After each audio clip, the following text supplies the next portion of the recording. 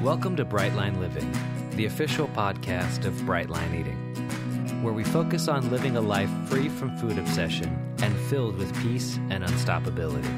Each week, Dr. Susan Peirce Thompson, New York Times bestselling author and founder of Brightline Eating, will cover topics ranging from food addiction to fascinating science and how to live a bright life. Now here's Susan with the audio version of this week's vlog.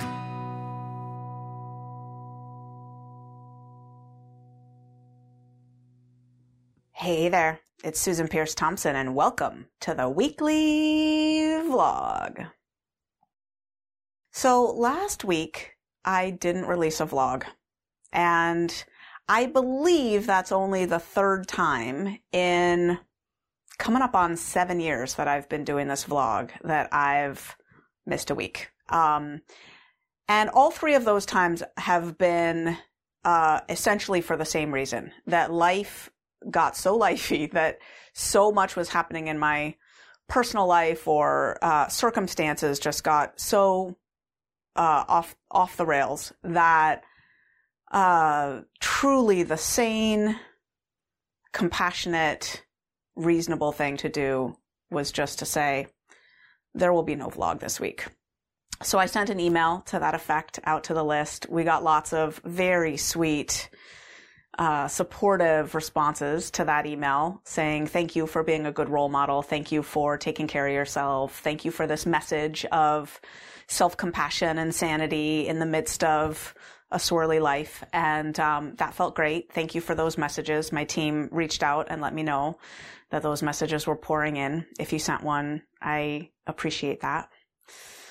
And I just wanted to check in and report back on a little bit about what happened in broad brushstrokes and how I handled it and how that relates to your Brightline Eating journey. It's been a hard couple weeks in my life and in the Thompson house. Two of my family members landed in the emergency room over the last couple of weeks. And I spent multiple nights, night after night after night in the emergency room. And everybody's okay. And I'm not going to get into any more details than that because I am apparently the only one in my family who has no consideration whatsoever for the value of privacy. It's just not something I value, but other people do. So we will respect that. And everyone's alive. Everyone's okay. I think everyone's going to be okay. It was hard, though. It was really hard. And sleeping in the emergency room is not easy. There's lights and sounds and beeps and bops and boops around the clock, and, the taking of vitals every, whatever. It's just, it's not a conducive environment for sleep, which means my circadian rhythm got all discombobulated, and I broke out in stress rashes all over my body. Like everything was itching on my skin, and I had all these weird rashes everywhere. They've gone away since I've been home. And my food was bright, just bright. And the only way that I can explain that is just the magic of automaticity. Really, I was doing the accountability call with our beloved Bright Lifers a couple mornings ago, and one of the Bright Lifers is, bright a long time and has lost over 100 pounds. And she was saying that she's a techie, and that in her world, it feels like she's got this program that runs in her system that just says, execute, program, breakfast, execute, program, lunch, execute, program, dinner. And I feel like in the hospital, that's kind of what happened. Like I was swimming in this sea of worry and stress and sleep deprivation and itchiness and rashes and care and concern and caregiving. And then it would be time for breakfast. And I'd sussed out the hospital cafeteria, and they had good enough food for me. Like it was okay. They had protein and produce. They actually had a remarkable salad thing that was like, because of COVID, I guess the salad bar wasn't open, but they had made these salads that were abundant, and these just big, heavy salads with protein and tons of produce. They even had ones with edamame and tofu, and I was pretty amazed. Anyway, those were totally ample for dinner and breakfast. They had oatmeal. Like, I was fine. And so people were texting me and saying, do you need me to bring you a meal? And I was kind of like, I'm good.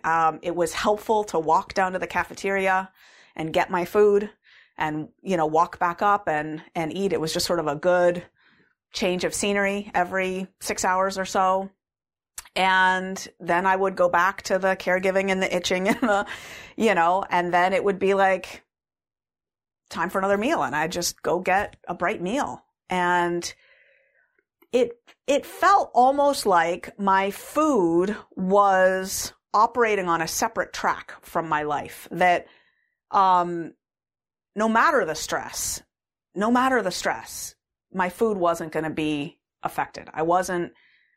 The food wasn't involved in the stress part, which is interesting because I do believe that when I broke my bright lines in 2015, and then I kind of was bright and not bright intermittently for 4 years, that was because of stress. I don't think anything that happened during that time was more stressful than this was. So what's the difference? What's the difference?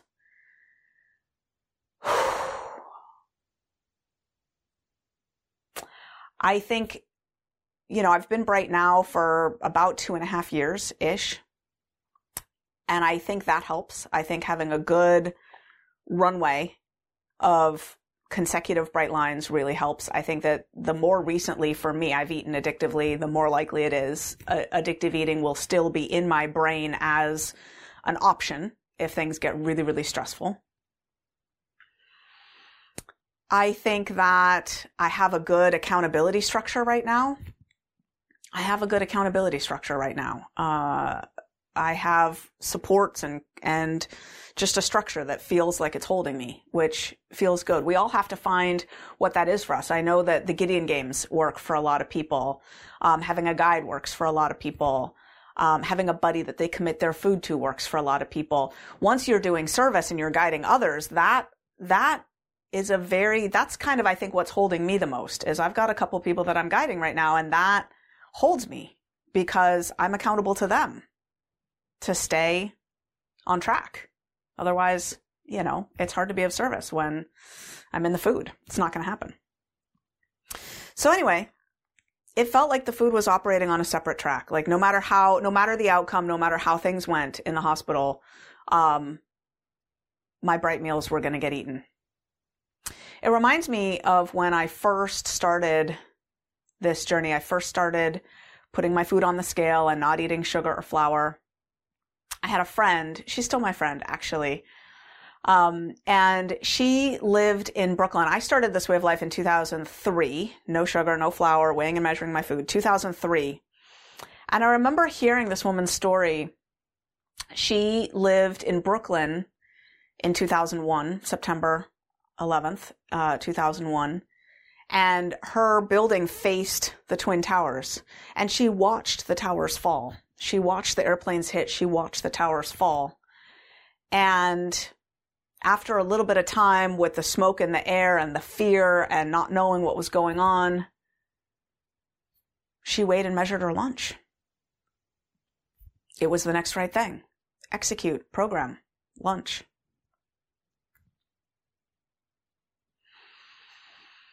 Automaticity is such a blessing. Such a blessing. And I just want to offer the example, the hope that no matter what goes on in your life, you can use food as a point of sanity to get you through, as opposed to, a crutch for addictive eating that makes everything worse.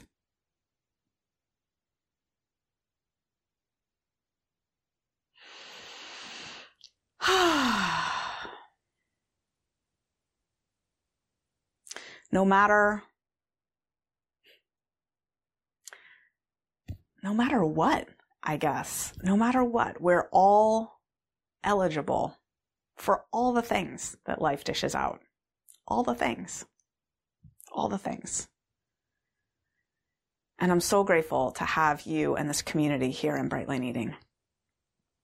So many people in Bright Line Eating reached out to me and offered love and support and just let me know that they loved me and they were thinking about me.